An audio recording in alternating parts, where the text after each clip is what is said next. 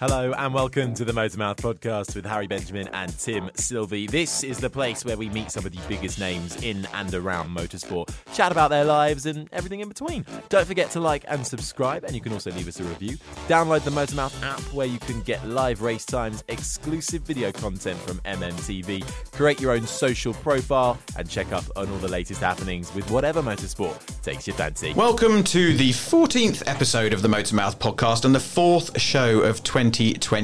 Alongside me, as always, Mr. Harry Benjamin. How are you? Hello, I'm all right, thank you. How are you? Very well. What have you been up to, you theatrical person, you? Yeah, well, indeed. I'm fresh from performing 21 musical numbers in one evening, which was stressful, to say the least. 21? 21, yes, that was the set list. Yeah. You sung 21 songs? Yes, I had 7 solos. Want to give us a... No, little absolutely rendition? not. No, my voice is a bit sore this morning, so we'll leave it be, shall we? Bless you, darling. Grease is the word, though. I'll just say that. Yeah, that's all right. And then I just got back from Wales for a christening, which is a trek and a half. Yeah. And I just finished Drive to Survive on Netflix. Yes, and I must say, we'll have a chat about that. It's incredible. Yeah, don't give anything away. I think, how many... Well, the season's already happened, so it's kind of spoiled already. Well, I'm on number 5. Okay. I've just, or 4 maybe, I've done the one where they basically roast Gasly. Yeah, Gasly does get a bit of a hard time. Yeah. So here we are this week, born in, now I've got to get this right, not Dorset, Southampton. Correct. But Berkshire raised. Jennie Gow is with us. She made her break in Formula 1 in 2010, and you can find her reporting on the likes of the BBC today. She's covered Formula E, MotoGP, and a host of other sports, including rowing, and I believe she was a Cox herself. We'll talk about that later. Cricket, netball, women's football, and can even be found on Radio 5 Live's Fighting Talk. She's a Dare to be Different ambassador promoting women in motorsport and has been nominated for Best Radio Documentary of the Year with her work on BBC's James Hunt special. She received acclaim for producing and presenting a documentary on the BBC to start the very worthwhile debate on Grid Girls, which have now become Grid Kids.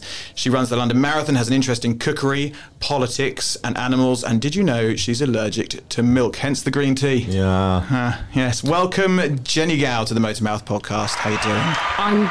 I'm almost bored by myself. That was a very long intro. It was.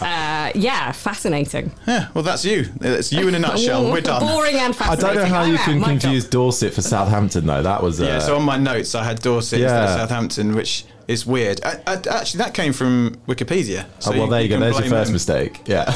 Do not copy and paste from Wikipedia. First mistake. It's basically my night before copy-paste job. God. So let's take it back to those early years. So Southampton born, but Berkshire raised, where you moved when you were, I think, about 7 years old, if Wikipedia is telling me correctly. Yeah, something like that. So tell us about those early days, your childhood, your growing up. Was there any indication that you would go on to become one of the country's leading female broadcasters? I'm still waiting to become one of the country's leading female sports broadcasters. So I always shy away from that because I just do what I love doing. Was there any indication? I suppose the coxing thing was quite a good indication because you have to be quite gobby. Right. You're basically shouting at other people and telling them what to do. Maybe I should have been a producer. That would have been more sensible. Yes, because I'm assuming you have a lot of people in your ear that are telling you to say this, do this, go here. That's the dream. It doesn't always happen quite like that, actually. Sometimes there's just silence. But most of the time, yes, you do have quite a lot of people telling you what to do. And it was obviously sports has always been a passion in general from a young age. Which is weird. Yeah. Because most people say, oh, my parents loved sport and I went to the grounds with what I did there. No. My parents are the least sporty people you can imagine. That is weird. I just fell in love with the competitive nature of sport. And this is such a... So I will use the word goober. For those who don't know what the word goober is, it is someone who... bit of a nerd, but a nice way of calling someone a nerd. An affectionate term is a goober. Right. And I learnt this when I started in F1. And... I was a total goober. When I used to watch athletics, I used to take note of all of the results. And I have massive wadges of paper at home with like the European Championships, World Athletic Championships, all of those, especially the rowing side of it. And I used to take notes on all of them. And that, I think, has led me to taking notes on Formula One because I'm still am I allowed to say the word anal about it? Totally anal. In that context, fine. Let's leave that other bit for later. That comes towards the end. Edit that Stay out tuned. Are you good at retaining those statistics and that knowledge? Like if you're in front of camera or you're speaking on the radio, do you have those notes in front of you, or are you quite good at regurgitating stuff that you've picked up over the years? So I work with Jack Nicholson and Jolyon Palmer, who are like 12, and they haven't forgotten anything ever. They both have the most analytical minds of anybody I've ever met. So you talk to Jack, he hardly makes notes, because he retains this information. Jolyon Palmer can tell you exactly like the results of the MRF race that happened in 2008. It's shocking how much they can retain their information. I'm writing everything down. I have no short-term memory. I'm like a goldfish. Yeah, well, join the club. So really looking forward to your quiz. Yeah. Really. Yeah. Because I just be like, well, did that happen? No, you're making it up. Yeah, that wasn't me talking.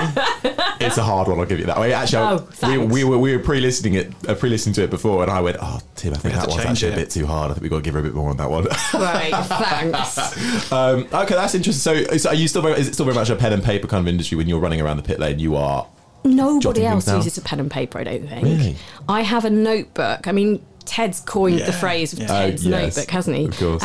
But I actually have a notebook for every season. I use one notebook per season. In fact, where's my... Hang on. This is so I meant to bring in last year's notebook so that you could see. Sorry, off mic, but this adds to the effect. So I've got a new notebook. This will be my notebook for the year. It's purple, it's A6, which is small. So poor, but you can fit it in your pocket. Is that one of those fancy moleskin jobs? No, it's dead cheap. Look, feel. Got it off internet. It's a lovely shade of purple. It is a nice shade of purple. I haven't had a purple notebook yet. I've had a lot of colours. The snazzy pink one was a real win with the drivers.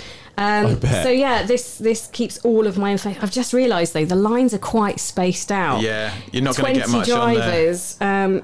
Yeah, that's going to be tough. But so yeah, I have to write everything down because in the pit lane, you can't just grab your laptop. You can't look up on Wikipedia exactly what happened in the 2011 Canadian Grand Prix. Know it.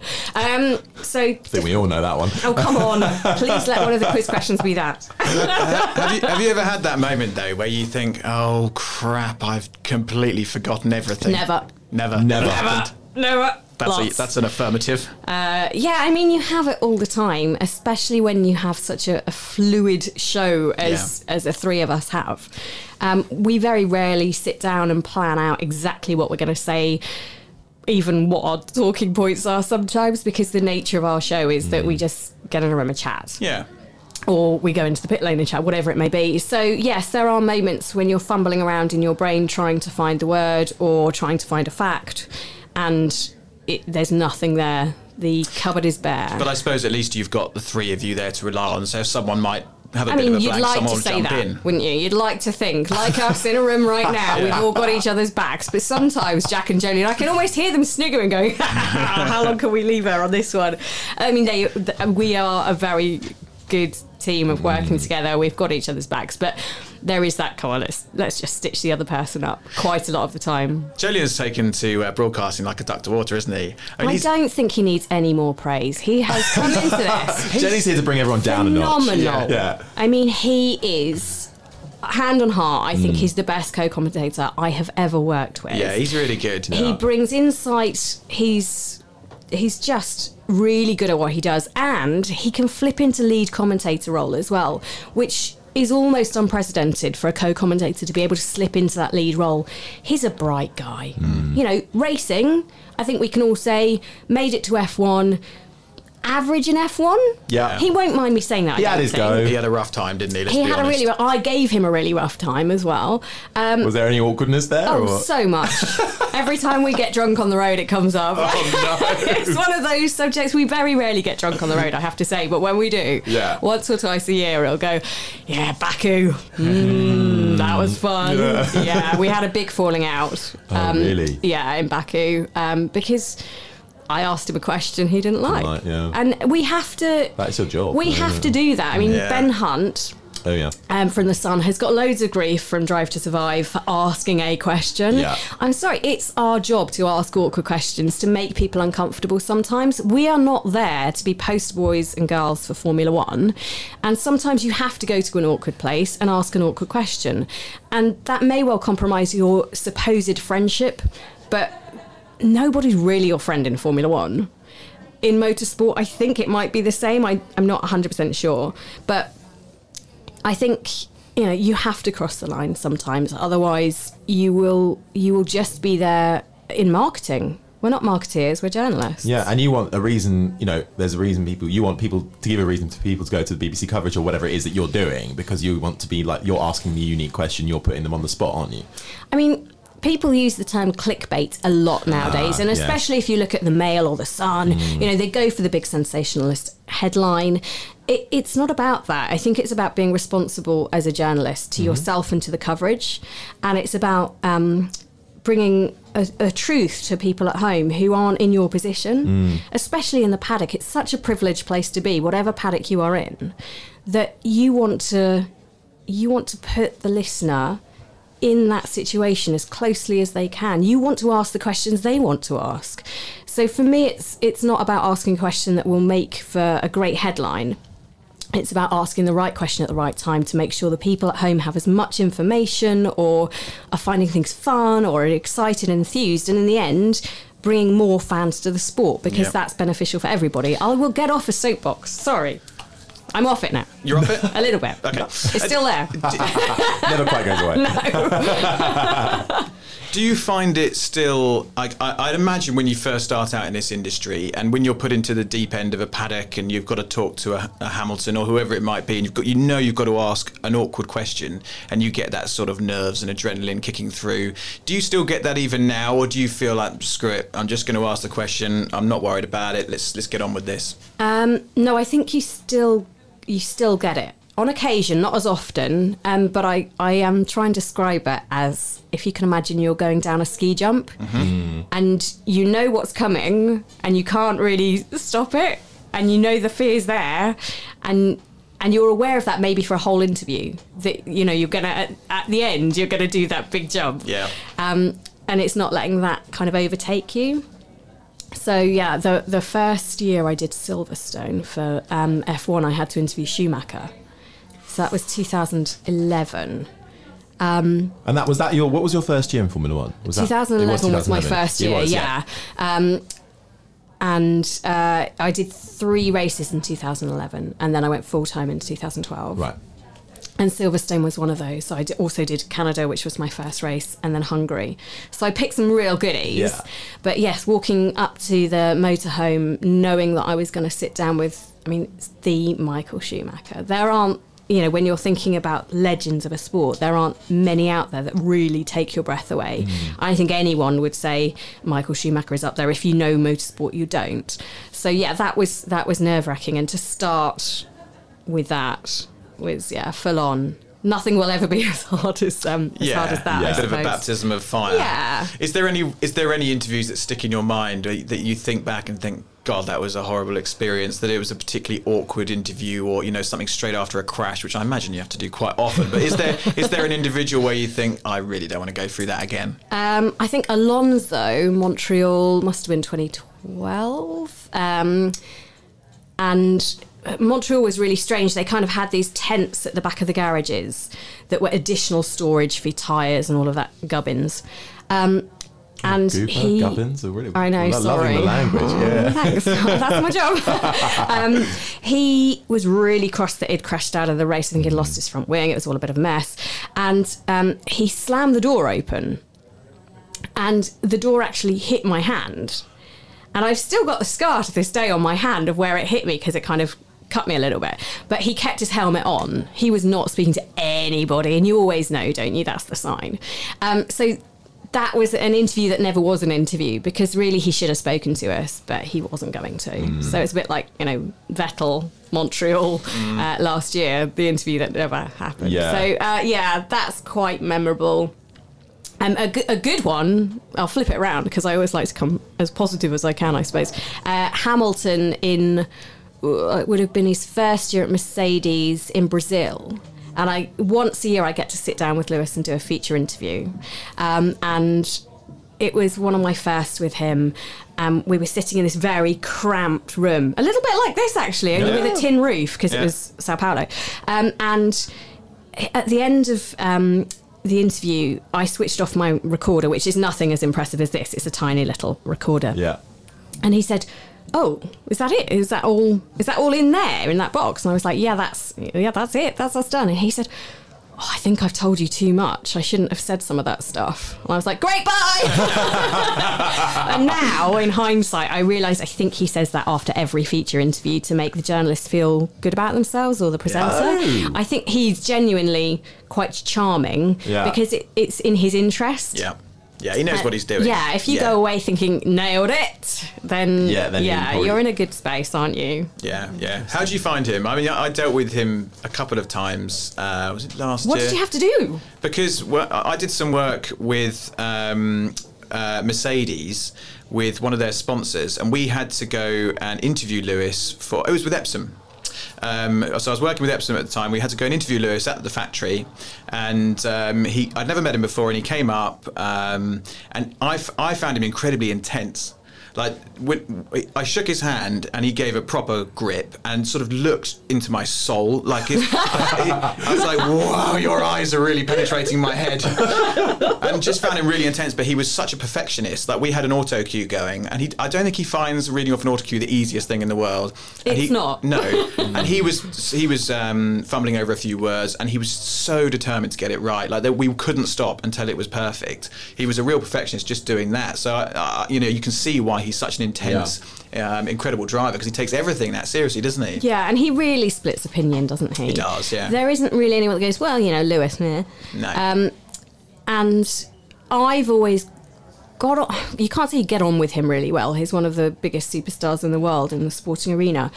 But we've always kind of had a connection there. The first time I ever met him was to do a feature interview at testing.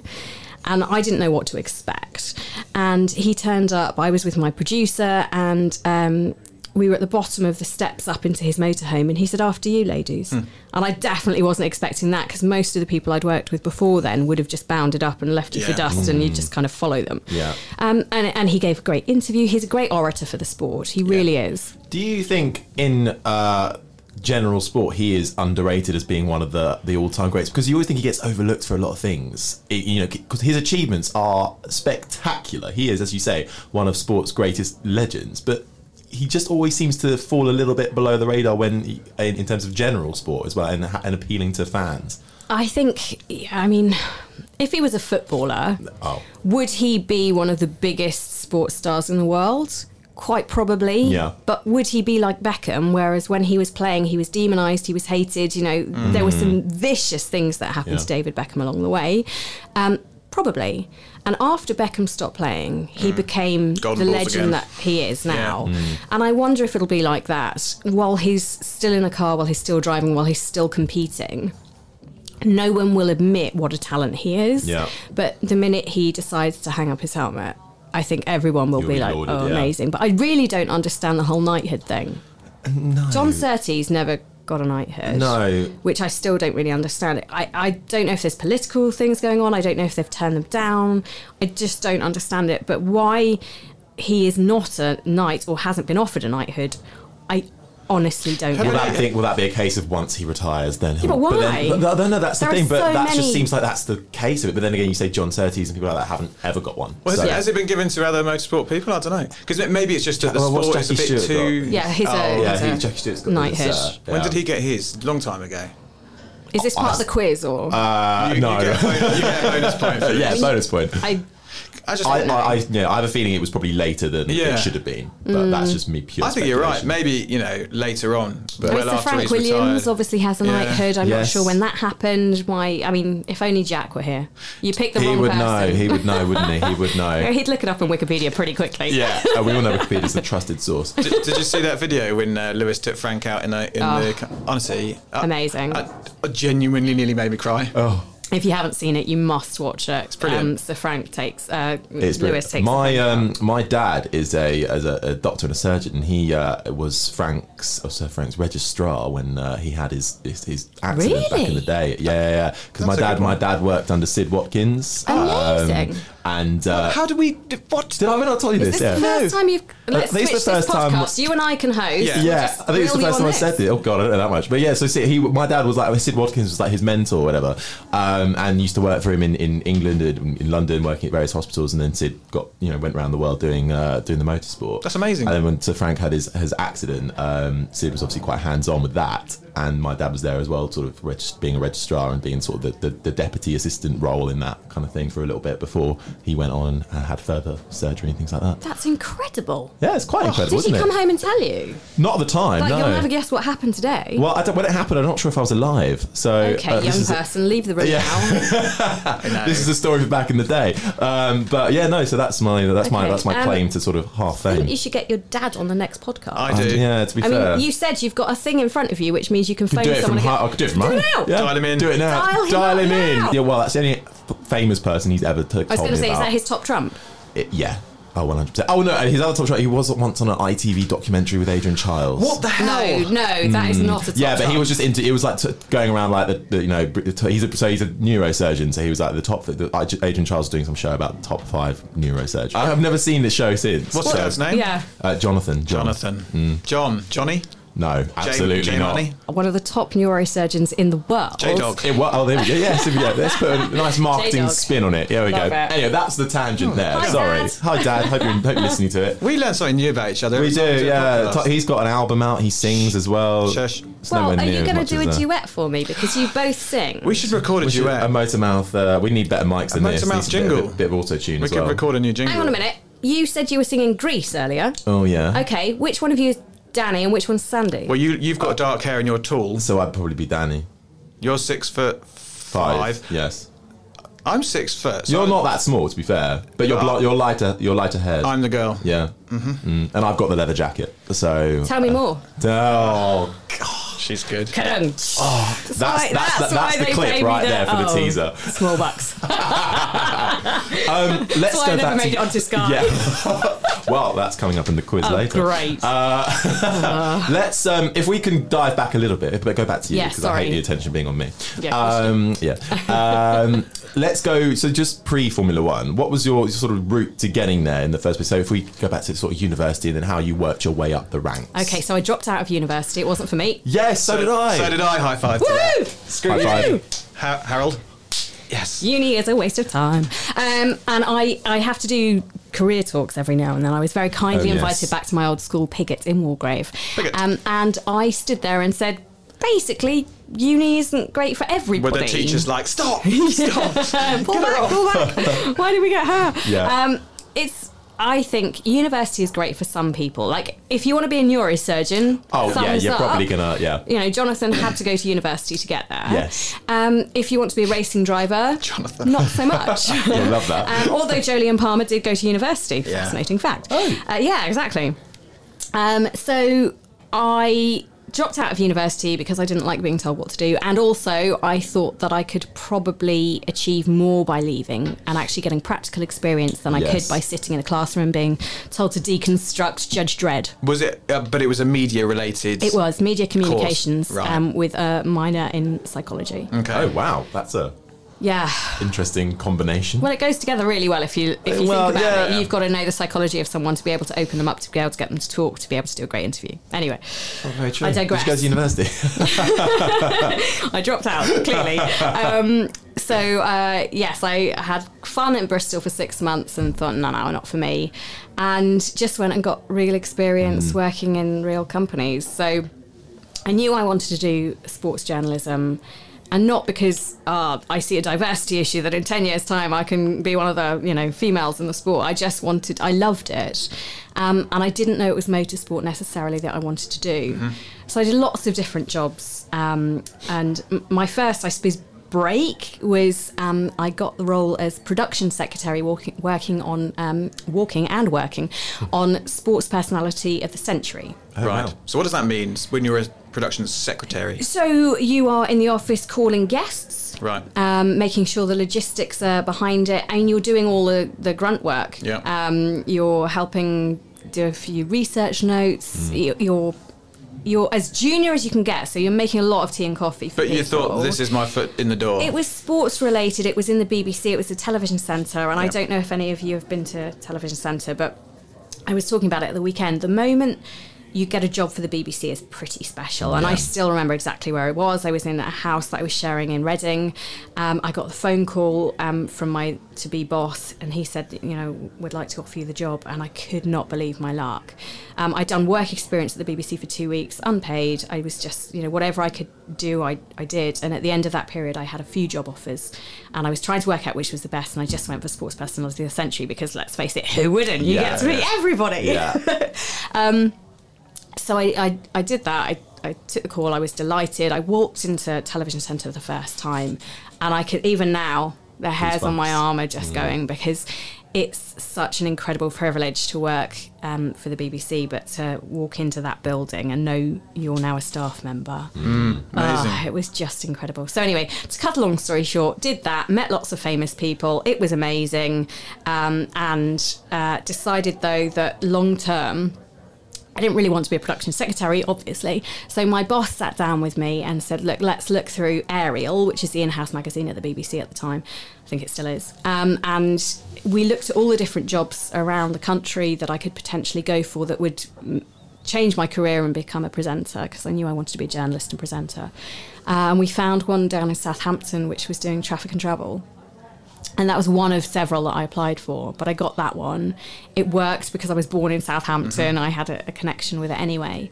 And that was my break into being on air, I suppose, talent. I mean, not very talent. I hate doing traffic and travel. Talent is always yeah, my favourite memory from that was when I'm doing a traffic update, which isn't the easiest thing to do, I have to say, because you've got like 20 seconds. It's more complicated than it probably seems. You've got to be across all of the problems that might be happening, and it's not someone just gives you a script read. You do it yourself, yeah. You do it yourself. You're remote from the studios, so I was on a jetty in the middle of like the harbour in Southampton, and I shared it with the guy who did commercial radio as well, so we had a very small partition. We used to make sure we weren't broadcasting at the same time. I'm broadcasting, giving an update about, the Isle of Wight, and there's some traffic cones or whatever. And he walks round, he has a large rubbish bin, and while I'm broadcasting, he tips the entire contents onto my head. There have been lots of hijigs along the way. That one still sticks out as one of the best. So yeah, got brought into the main office quite quickly after doing traffic and travel. You prove yourself there, and then you get sort of sucked up the ladder. Is that quite a traditional routine? Like, if there's anyone listening who's young male or female person that wants to get involved in broadcasting, is that the sort of traditional route? You go in as a researcher or a production assistant? We're talking about 100 years ago now, so things might have changed a bit, because it's not when I started, but certainly I remember Katie Hill, who used to present Blue Peter. She became where she is from being a production secretary. That's what I wanted to do, Blue Peter. Yeah, I auditioned actually. Did you? Yeah, got told I looked too young. Weird, huh? Who knew? Wow. I mean, you're both looking at me as if to say too young. How long ago was this audition? Completely agree with what Yes. Just say yes. Way too young. 21. Have you got a badge? No. I have. Oh, what? Yeah. Why are you not wearing it? I don't know. I should wear it every day. Every day? It's a white one. It's not the more rare purple one. Oh. That's What did you do? Did you sing? No. Shame. No. I did a thing with Jamie Chadwick. It comes up on every bloody podcast. Jamie bloody Chadwick. She's lost hers. What? I had a conversation with her this weekend. She has lost it. She's lost her Blue Peter badge. She had a purple one. She's an idiot. She won't mind me saying that. So she might. It always comes up. We talk about Jamie far too much in this podcast, because I always bark on about it. Manager. Blah blah blah. Oh yeah, I remember you saying. We got her this gig with Blue Peter. They gave her a purple badge, and I was like, "Can I have one?" And they were like, "No." So I was like really upset, because I was obsessed with Blue Peter as a kid and always wanted to be a Blue Peter. How old were you at this point? 27. 30. 36, 35. Okay, so it's 36. not that long ago. Right. Oh, this is recent. You actually were. Oh, right. Yeah. Okay. So, Awkward. Yeah, I was like, oh no, you're really young, obviously. and the guy at the end of filming, Crying. I really wanted a badge. And at the end of filming, the guy came up to me, gave me a little wink. I can't remember his name, with the big, he's got a fro. And he put his hand in my hand and sort of palmed me this Blue Peter badge. Like, You have an illicit So you, Blue yeah, Peter that was badge. illegal. He didn't even say anything, and then he just walked off. Mysterious. And that was it. Because they just don't give them out. He's a big motorsport fan, though, Yeah, so he you're is. onto a winner. Yeah, he's a nice chap, actually. Well, you should give yours to Jamie. It's not going to happen.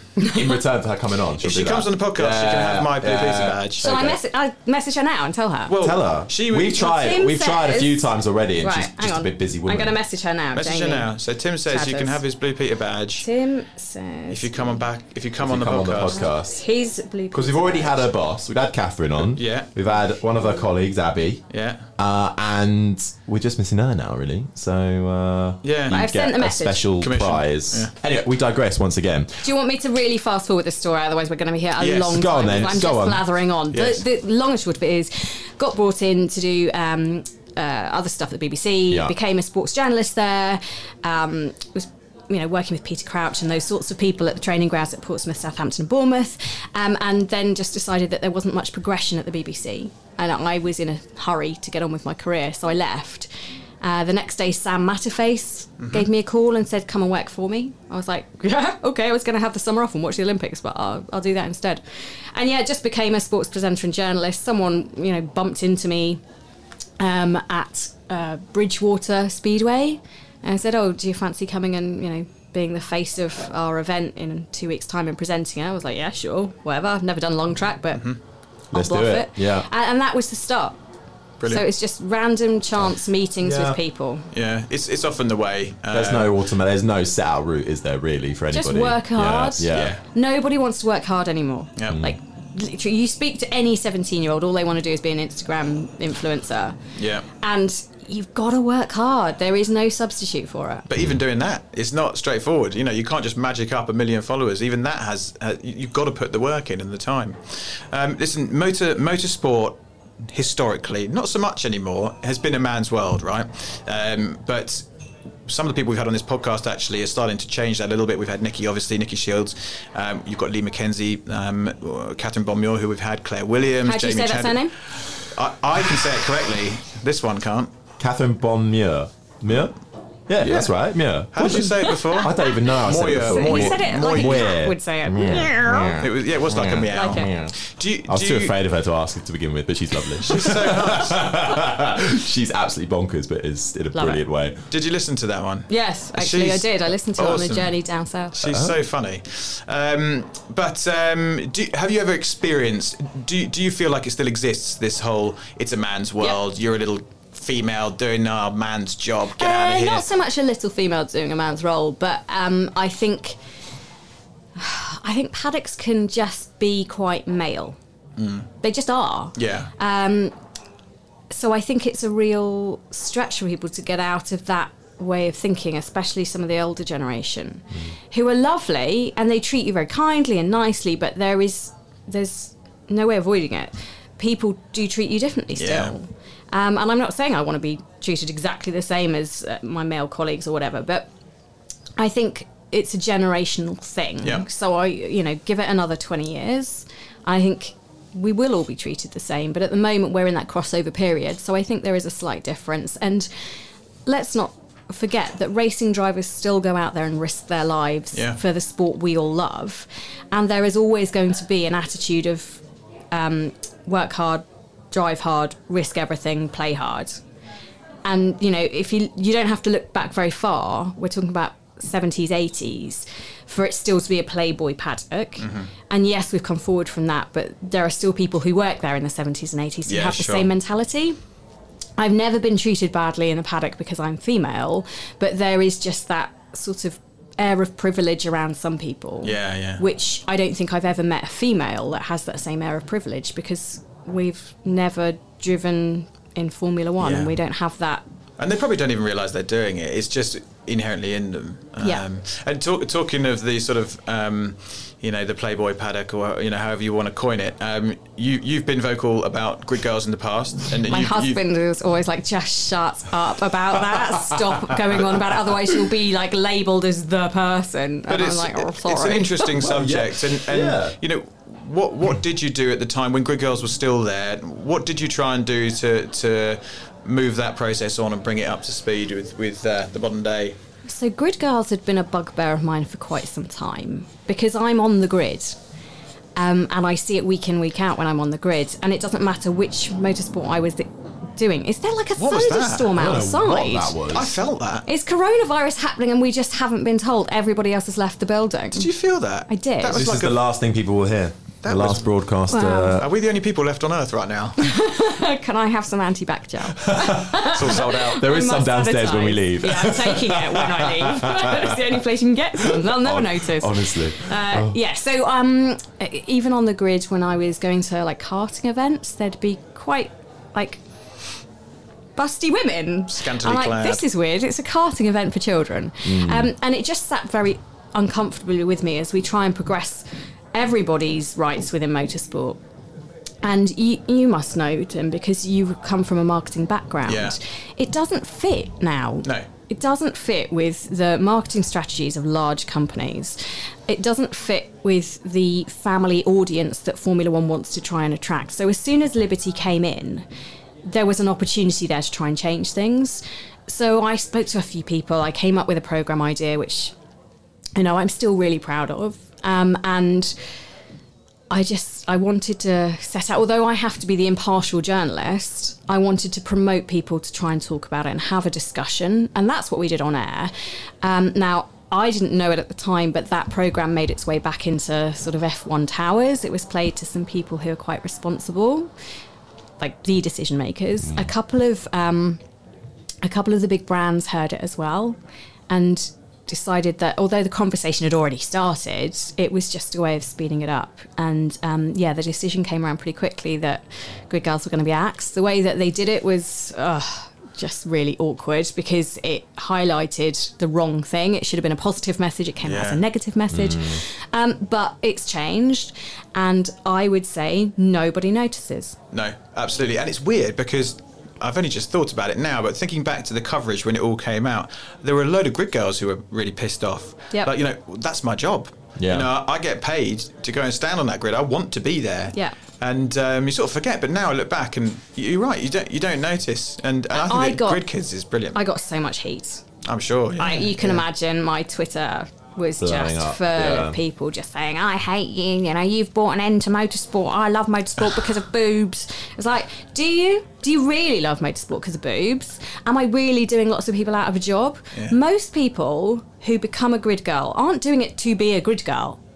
They are doing it because they want to get into motorsport, because they want to become an influencer, because they want to become marketing. Yeah. They're not doing it to... That's not the end result. Yeah. And I always said, if you give them a voice to be a brand ambassador, that is totally different. But the girls were getting told not to speak to anybody unless they were spoken to. This is not the day and age for that. I'm sorry. It was just horrible. They're still around there, aren't they? In some British touring cars, they still have grid girls? I think they do. I can't recall off the top of my head. I know Formula E definitely don't. They didn't have any from the start. I mean, No. now, like you say, from a marketing perspective, brands just wouldn't tolerate it. The brands that we talk to in the day job, it's all about sustainability, green, good practice, Equality, all of that inclusion. buzzwords. They just don't. Well, they wouldn't want to be associated with it. Yeah. So well done, you. Well, I'm not going to take credit for it, but I'm incredibly proud that I was a little piece in that. So working obviously in Formula One, it must be incredible, but you've had the privilege of working at other motorsports as well, particularly along the way, and also most recently Formula E, of course. So how was that? Because obviously you did the main coverage when it was back on ITV. Was that a couple of years ago now, wasn't it? 5-6 years ago. Was it that long I know. ago? We've aged. Wow. But you were back on the BBC just Yes. the weekend just gone. Yeah. So how was that? great. Was it good to be back? It was lovely to be back. I have actually missed working in FE. I think it's such a revolutionary series. I think it's really progressive, and it's a very open championship. And just is really appealing to a lot of people for a lot of reasons. I know it's quiet racing, and the cars come out and you're practicing your links or whatever, and you can still practice your links because it's silent almost.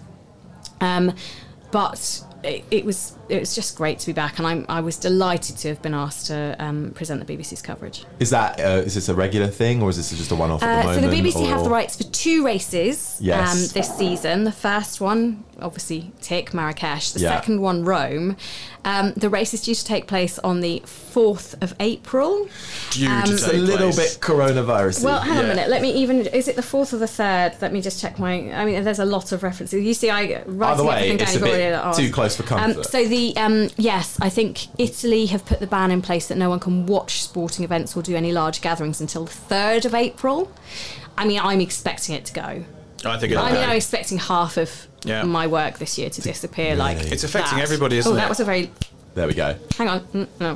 Oh, I just licked my fingers. That's coronavirus. That's it, and on our mic as well, Jen. Oh, for God's sake. No, we're all doomed.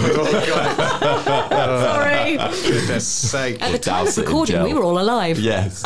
Rookie coronavirus era. This is a public health announcement. Wash your hands immediately. Well, there you go. If the work dries up, you can do that. I'll put on my voice. Yeah. Well, let's talk. Let's delve a bit more into Formula E and sort of Formula One. Do you have? It must be hard to go. They're very different, so I always hate it when people compare. You cannot compare radio to TV. You can't. You cannot compare writing to broadcasting. They are different entities. They were never meant to be compared against each other, really. I think the one issue that I'd bring up is the fact that what is Formula One's long-term plan right now? Because I see Formula E with a long-term plan. I get where they're going.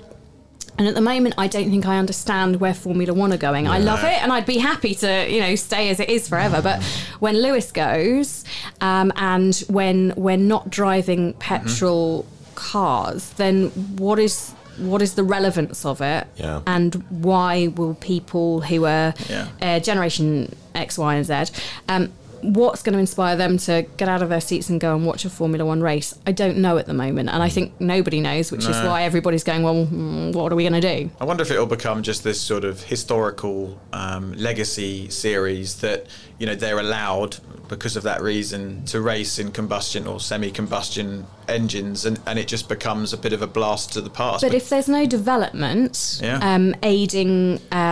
cars, on-road cars, which is one of the big points about Formula One right now, is that what they do on track helps the automotive industry massively. If you look at the way that they've used the hybrid engine, for example, the efficiency in a Formula One, I don't want to talk too much about it because it's getting into the nitty-gritty, but the efficiency of a hybrid engine now from where it was when it began to now is incredible. And that means that hybrid cars on the road use that specific information. Formula E has relevance because the battery levels that they're using now, if they can do a pit stop recharge of a battery in Formula E within the next 3 years, I think they're trying to target, in under 30 seconds, well, that changes the whole game of driving an electric car. You'll be able to pull into a petrol station, either use petrol, fill up your battery and drive off. You've done a recharge within the same amount of time it would have taken you to fill up your tank. Then that's changing the industry. Yeah, there was. I can't remember. I went to a conference. You may have been at it. It may have been one of the Black Book ones. I actually might have been then.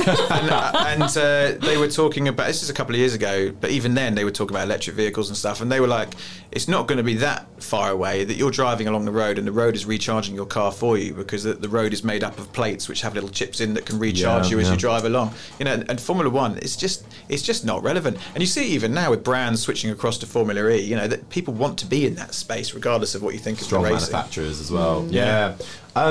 Then, well, we talk about a lot about already females coming out to the industry. Let's focus a bit more on female racing drivers. You've got W Series, things like we talked about Jamie Chadwick. Yep. There's been a couple of female racing drivers in Formula E who've had a few skirts at it. Simona Di Silvestro, I think, got the longest. Did you say they've had a few skirts at it? Oh no, that's awkward, isn't it? That's awkward, isn't it?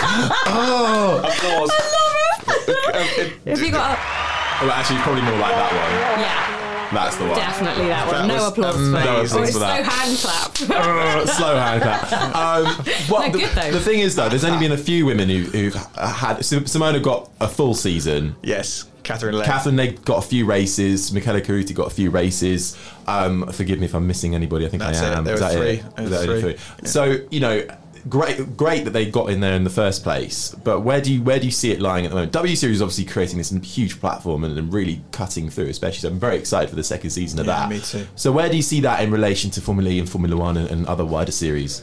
I think we're still poles apart when it comes to that, which is frustrating. I really I enjoyed the first season of W. I think there's so much that they can do, so far that they can go, and to get anybody getting their bums on seats in a car, a single-seater car, is incredible.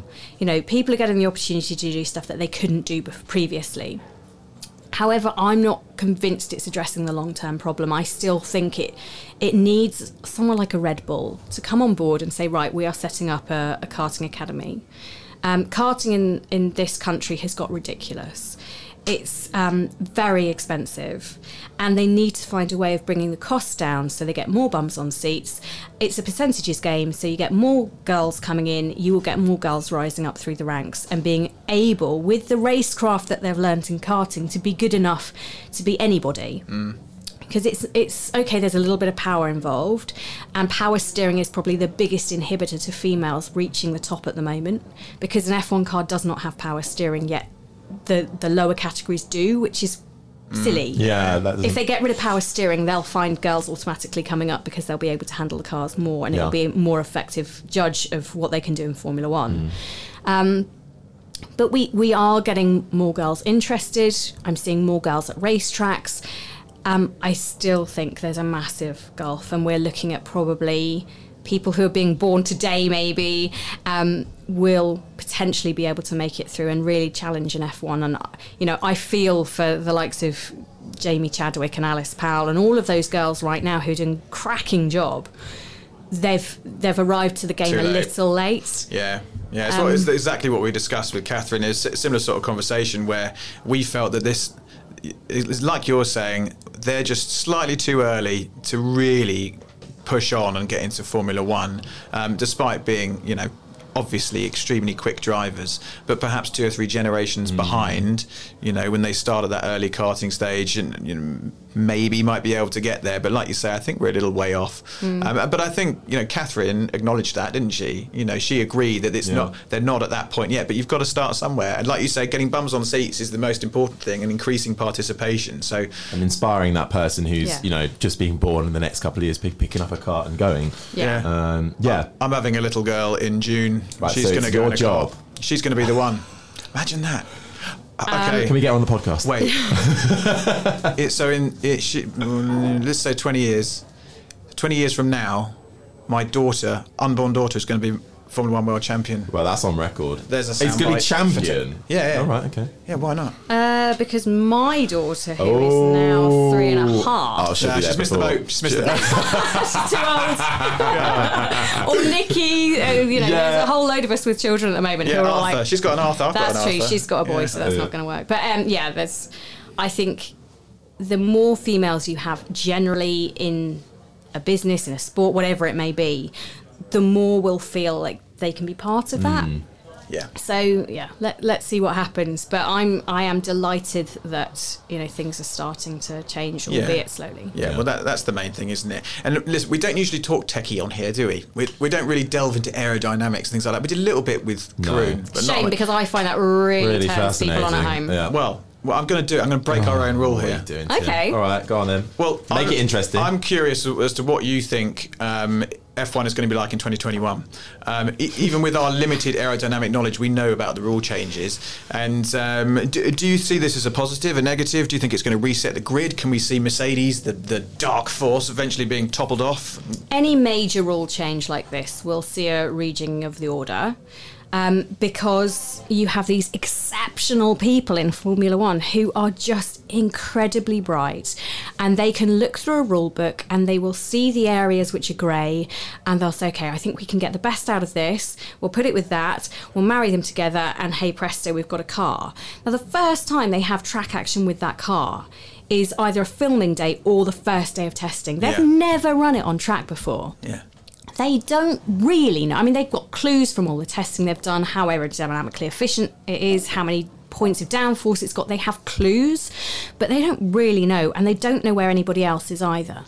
So I always find Australia utterly fascinating because it's the real gauge that you get of, okay, how good are these cars? And yeah, it's a quirky track, so sometimes the results are really mixed up compared to, you know, like a Spain or something. But it can lull you into a bit of a false sense of security. It's just fascinating. So yes, I think 2021 will be different. The cars will look different, obviously. Yeah, very different. It will feel different to everybody. However, my concern is that the budget cap hasn't come in time, so that you've still got this massive void between the teams that have and the teams that don't. Yeah. So it's like, you know, Newbury getting through in the FA Cup. They won't have the same resources as a Manchester City. Yeah. And so whilst they're doing brilliantly and they're getting extra money because they're successful and they're having a good year, the longevity of that is limited. So I feel like your Red Bull, Mercedes and Ferrari will predominantly be the top three teams. You know, McLaren, great, they've had a good year. After disastrous years, actually, what is flattering them, what is true, we don't know. So it's going to take huge investment from a company like McLaren to start to try and claw their way back to a Red Bull. You could get, you know, a Brawn year where we get a freakish result because someone's done an amazing job with those results. Look at testing next year if you're a betting person, by the way, because you will get a massive indication of who's done well. And the bookies don't look at it. I shouldn't be endorsing betting, I'm sure, but have a drink, sit down, look at testing and work out, okay, I'm going to put all of my money on X, because the people that got behind the Brawn and Jenson Button made a fortune because the bookies don't look at anything until it's too late. Let's change it up now. That's the aerodynamic talk out of the way. So welcome back. I didn't even talk about aero. It was brilliant. No, to be fair, we like I think it's time for a game. Yes. Yeah. Monopoly? You wish. Trivial Pursuit? So Jennie Gow, this is our Motor Mouths game. It changes every week depending on the guest, and it's getting harder each week because it started out with team radio clips, and I get guests to basically guess who was saying what. Team radio dries up eventually. Steering wheel! So for you, I've changed it up a little bit. Now let me just get my piece of paper here with all my answers on it. So, okay, so this is your first clip. So I think it tells something about the great minds our team has, and for sure it's not an easy thing to, you know, start making it and designing it and then actually make it work as it is now, and we're still learning about the system and the potential, but I think in some kind of circumstances it can be pretty good. But so who is talking and what are they talking about? So this, I'll give you a clue, this is very recent from Formula One testing. The annoying thing is I know the voice really, really well. That is, see, I thought Kimi at first, but it's not Kimi. And then I thought Ericsson, and I'm like, no, that's way off. It's Bottas talking about DAS. So Mercedes, Bottas, DAS. Well done. And that is the dual access steering system. Wow. Yes. Well done. That was good. That was very, I thought you might get Bottas, but I didn't think you might get the DAS. Yeah. Well, that is one. Is it still playing? No, it's not. Oh, it is still playing. Yeah. I mean, he can go on until the end of the show, just in the background. Can't it? Yeah. Well, okay, that's one in the bag. Let's move on to clip number 2. Okay, so for this one, you need to keep in mind who's talking and sort of what's happened. Yes! Let's go, boys! What did I... That's slapped! That's slapped! In la procédure, Now, a clue, you've just got back from where this taken place. Marrakesh? Okay. Oh, so that would have probably been Jean-Eric Verne. Hang on a minute. No, because the French... Yeah, that's not... Interesting. I will... Gonna have to hurry you. Okay, I'll just go Jean-Eric Verne. Well, it's... Oh no, this is so stressful. Okay, I'm going to go Felix da Costa winning in Marrakesh. Oh, thank God you went for the second one. That's correct. That is da Costa just celebrating. It was the French voice at the end. You tried to put a dummy on me. No Portuguese there. No, exactly. So that is, da Costa winning in Marrakesh. You gave me a massive clue, in fairness. Yeah, you're welcome. Thank you. Sometimes I'm very kind, sometimes I'm very harsh. So far, but you're doing very well, Sippers. That's 2 out. Not pissed you off yet. We've got 2 more to go. Okay, so this one is related to you. Can you finish the sentence? Helmet. Oh, no. No? Not quite, no. Okay. Here we go. Now, breaking news just reaching us this morning. BMW Sauber today. Before I added that in, I had to make that long because Tim would just put, now breaking news reaching you, and I went, that could be anything. I probably would have got it, actually. Oh, really? Yeah, okay, so go on. What do you think? So that's me on Sky Sports News. It's breaking the story that they were pulling out of Formula One. My hair is very short. I'm speaking slightly out the side of my mouth, which I tend to do in studio settings. But yes, that was when I was working Sky. Yeah, no, correct. That's one in the bag again. The beauty of those days when I had hair and makeup every day. You will never understand the joy of this, boys. But you don't need it for radio, do you? Is this who's the top scorer at the moment? So you've got Abby Eaton got 3.5. Okay. Catherine Bonmuir. Yeah. So. I mean, tell me Muir, tell me Muir. Catherine Bonmuir got 2. So far, if you get this right, you're top of the leaderboard the next one. Okay. The pressure. So, okay, so you ready for your final clip? Yeah. Let's do it. We're here at Elvington Aerodrome to see an attempt made on the world solo land speed record. What? So yes, I've done the rounds, as you can tell. Yeah, you really that have. was for the world blind land speed record on a motorbike. Yeah. And he was amazing, like totally amazing. How do you even go straight? So I was with Sam Bird the other day at the Virgin Sim. I got to go in a sim. Incredible. Amazing. Thank you to them, Formula E, for organising it. We put a blindfold on Sam to see how well he could do. I saw this. Yeah. It's on the BBC Sport website. You can have a look. He was hopeless. He couldn't even get down the start-finish straight. Yeah. So he went off into the grandstand on the right-hand side. So next time he obviously overcompensated and went off into a flower bed on the left-hand side. It is so difficult when someone takes away one of your major faculties to be able to do anything. That's fascinating and brilliant as well. And a new to top leader. it all, you're the new leader of the Motormouth Well done, leaderboard. you. So now we can play the applause. So Jennie Gow You goes... did go easy on me, in fact. Well, to be fair, some of them could have been very first one difficult. wasn't And that considering easy. I was a bit worried when you were like, you've got no short-term memories. I was like, oh God, how are you going to do for this? That's all quite long-term. That is quite long. That's why I thought, let's play for that. I thought you were going to play something else, actually, and I'm really relieved that you didn't. What did you think I was going to play? There's 2 pieces of audio. One from Canada 2011. Oh, yes. Where my Twitter just went mad. This is quite rude, I'm sorry, but that's me. And I was talking to Colin Farrell. As you do. Who was there. And I went up to him, and it was pouring with rain, obviously 2011. And I said to him, thank you so much for being on the show. How are you? He said, I'm very good. How are you? And I said, I'm just really wet. Oh my God, I go back to the press. Why did that one not come up when I was... And the other one was talking about, I was looking for Manisha Kaltenborn. Oh, yes. On the grid. She was the team principal of Sauber. And I'm feeling. I've got someone in my ear telling me, right, I mean, you've been on the grid with me. I have, yes. So you know what it's like. It's hairy. Crazy. And you're trying to find somebody, and you've got someone talking in your ear about keep going, blah, blah, blah. And I'm walking around and I can't see her anywhere, and I'm just filling with words. And I said, I was doing this description of what I was seeing. So I was like, and there's, Kamui Kobayashi with his shiny cherry red helmet. Oh, good God. I have been on innuendo bingo so many times. Coleman's balls as well. I mean, every time I open my mouth, filth comes out. It's not even intentional. I wish I'd come up with. I wish I'd seen that one. I tried to find it. I can't bloody find it. It's really annoying because we could play it live through there. That's I'm going to have to find it. Add it. I'll do it in the post edit. Yeah.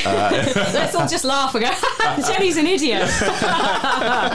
Oh dear, what that was! I remember watching Canada 2011 vividly. I just love the fact that the race went on. I bet you hated it, but the fact that it went on No, for so I long. loved it. Although, to be fair, that was your first one, It you're was saying? my first Yeah, so what a race. baptism of fire. I knew no one in the paddock. Like, I didn't come into the job as an F1 aficionado. No. I had very few links to the sport. I'd done MotoGP the year previously, so all of my head was just going, don't say riders, don't say riders. All of a sudden, we have a 4-hour race with a 2-hour rain delay, and we are filling. Yeah. I mean, forget Kamui's shiny red helmet. We are talking How can you about, forget know, that? well, I'll move on. We are talking about, oh, there's a puddle here and someone's just walked through it. I was just clutching at straws. Yeah. So hence trying to grab anybody that I could. Yeah. I actually went up to who I thought was the press officer for Lotus at the time and said, do you mind if I speak to Colin? Because I'm really desperate. I just need to speak to somebody.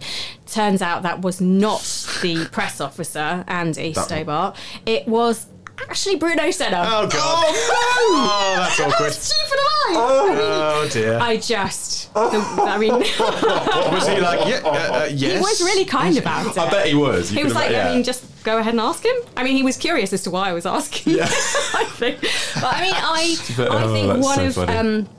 one of the things when you're a broadcaster, especially in live broadcasting, is that you can't be precious about the mistakes you make. And if you're a bit stupid about something, you just have to call yourself out and say, yeah, okay, I was an idiot. But we're all going to have those moments in life where you kind of want the ground to open up and take you away. But the reality is those are the moments that endear in your mind, will always be with you. And if you can't laugh about them, you will become over precious and it could really hurt your soul. So you just have to go, okay, Gotta brush it off. I'm a bit of a div. Fine. I'm a goober. People will forgive you. A goober. We like that. I'm going to use that. Listen, we haven't got too much longer left, Sorry. so we'll fire a few quick fire questions at you. So, tell us what you're rubbish at. Interviewing. Identifying Bruno Senna. I'm rubbish at going out to eat because I'm allergic to so many things, or I just don't eat so many things, so it becomes a real chore. God, so you're rubbish at eating?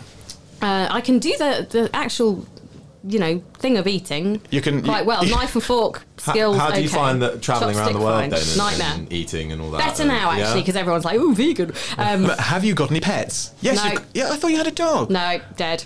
Oh, awkward. That's awkward. Should we just wrap up now? No, I have a daughter instead. She's feral. She's feral enough to be a pet. Fine. How old is she? 3.5. Isabel. It's a nice name. Brilliant fun. Any hidden talents that the public aren't None. aware of? Nothing? Can you sing? Can we do a trio? Is that the word? No, that is not going to impress people. Hidden talents. I can drive quite fast. Okay. That's a talent. That's quite a hidden talent Yeah. because I don't tell too many people about it. I can't drive very fast in a sim without crashing. That's disappointing. Just trying to think if I've got any other hidden talents. I mean, what little talent I have to, be quite enthusiastic about. So I'm not sure I've got any. Let's stick with journalism and broadcasting. Well, who would you say then is... it could be broadcasting, motorsport related or otherwise, is a hero for you, that someone you've looked up to over the years? So many. I think I'm inspired really easily because I'm blown away by so many people and their natural and hidden talents. I think Claire Balding I always looked up to when I was... There is some of the older broadcasters who I grew up with listening on the radio and stuff. I had a huge amount of time for them. I think there are so many people that do an amazing job. Like Kate Adie, when I was growing up, I wanted to be a war correspondent. That was the first gig I wanted in journalism. And then I saw a dead body and thought, maybe not. So, yes, I have lots of people who influence my career. Yeah. Should we do the final four? Yeah, let's do it. Shall I kick off? Go for it. What's got you excited at the moment? Frozen 2 coming out on DVD, because then I can stop spending a fortune on taking my daughter to the cinema because she wants to go and see it every other week, if not every week. And I have to say, no, it's coming out on DVD, so we don't have to go to the cinema anymore. So that's exciting. Does she wear the dress? No. She's not a big fan of dressing up. Oh, fair dues. But, and she did some broadcasting for me yesterday, which was very exciting as well. Yeah, she did a remix of Twinkle Twinkle Little Star. Nice. When's that being released? Probably not. I feel like her vocal talents are other... Still developing. But her microphone technique is fantastic. Oh, cool. I have to say, it's so weird. And the season. I still love motorsport. I'm terrified coronavirus is going to knock out most of the season. Yes. But at the moment, as things stand, I'm getting on a plane next week. I will fly to Australia. And I don't know who will win the first race. No, that is exciting. So, yeah. If not broadcasting, what do you think you'd be doing? I knew you'd probably ask this question, and I tried to think about it. Probably home economy, which you probably go, what is that? What is that? Yeah, that is exactly what I'm thinking. So it's making food look good and educating people about food and potential recipe development and things like that. So that's what I wanted to do when I was younger. And that's quite a niche yes, it really subject. is. Very niche. But I love cooking. Oh, maybe that can be my secret. I was going to say, this sounds like a hidden talent. I make better banana bread than Abby. Oh, okay. Can I go with that? I've never tried hers, but I'm just going to say it because no one will know. That's a bold claim. But yeah, I think I'm a good cook. Yeah. And I would have liked to have gone into some form of cookery. And at the time, I was really fascinated with how they made roast chicken look so good on the box of a roast chicken, because my roast chickens never kind of looked like that. And they used creosote. What? Yeah, in the old days. I'm not sure they can get away with it anymore. As in the stuff you paint your fence with? Yes. Oh, God. So they would creosote the chicken to make it look delicious and golden. And I was fascinated with all of that. So that's possible. Is it always the food you see on adverts and things like that? I can't remember where I saw it, but they always said it was cold. It's never hot. It's always cold. I don't know if that's a factor as well. Or, I don't know. I mean, how do they make the M&S chicken that they cut open? They get turkey at Christmas and the steam comes up. I feel like it's something like, I don't know. I feel like I watched a program where they looked into that once, and it was like, it's all kind of smoke and mirrors. Yes, literally. I mean it really is. The magic of food photography and all of that stuff really intrigued me. So Celebrity MasterChef. Ooh. I have actually asked, this is how sad I am, definition of goober, I've actually asked twice to be on Celebrity MasterChef because it would be like a dream come true. Yeah. And that would be awesome. I just never get any response back. So I would love to do it. I'm addicted to Australian MasterChef, which I think is probably the best programme on television. Really? I've never watched it. It's long. I mean, it's really... It's a lot more dramatic, I think, as well. A lot more time into it. But they're more talented than our MasterChef professionals are, I think. They're incredible. 2 questions to go. How much of your success is about luck and right time, right place, and how much do you put down to hard work? None of it's down to luck. All of it is down to me being brilliant. There we go. I knew it was. Always. But I was predicting that as the answer. Rubbish. Yeah. A little bit of both. We're just going to cut that bit there so she sounds really conceited, arrogant. Yeah. I mean, again, Twitter stream is going. At Jennie Gow. And finally... Oh, no, just go at Nikki Shields. At Nikki Shields. She'll love that, what are you scared of, Nikki Shields? Abby,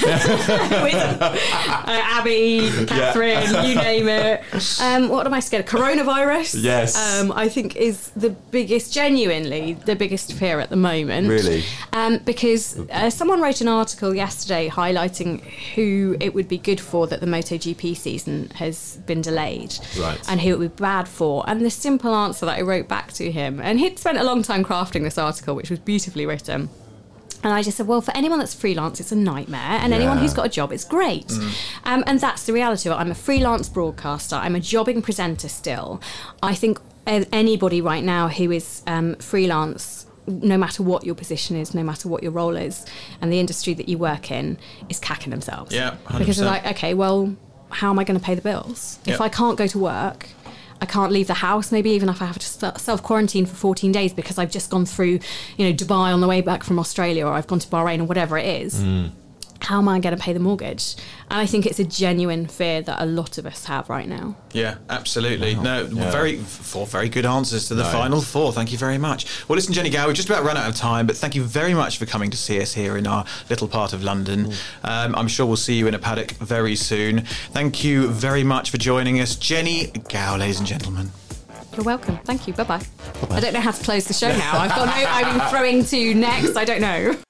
Thank you so much for listening and giving up your time for us. We'll be back with another episode soon. If you have missed any of the previous episodes, you can take a hop back in your chosen podcast player and find them all there. And don't forget, there's also loads more content on MMTV and the Motormouth app, available to download on any device now. Like, subscribe and review if you feel so inclined. It really helps people to find the podcast. And you can find us on social media as well. Twitter at Motormouth_. Instagram is at Motormouth_official. And on Facebook, just search Motormouth. In the meantime, from myself and Tim, we'll catch you next time.